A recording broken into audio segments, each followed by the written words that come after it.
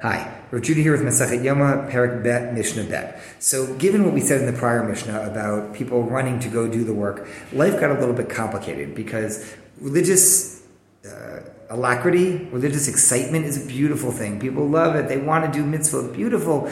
But there can also come to be limits and people can go overboard. And so our second Mishnah tells about that. It happened once that two Kohanim were so excited to get to do this and being competitive about it that they were running up the ramp. And one of them pushed the other guy. He fell off and he broke his leg. Oy. Now this is a problem, because this is meant to be religion bringing out the best in people and excitement. It's not meant to be religion hurting people. And so once that happened, when the Beit Din saw this is getting dangerous, the Kohanim are getting too excited about this, and it's a danger, they said, you know what, now it's only going to be by lottery, by the Ini Mini Mo system that we described in the last Mishnah, except that it's not Ini Mini Mo, it's going around with a number.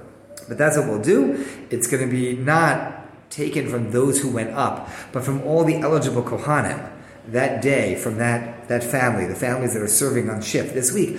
All the eligible Kohanim will come in, or whoever's interested, put up a finger, and we'll pick a very large number and go from there. But it will only be by lottery, and it will not be by race, because racing up the Mizbeach is not working out.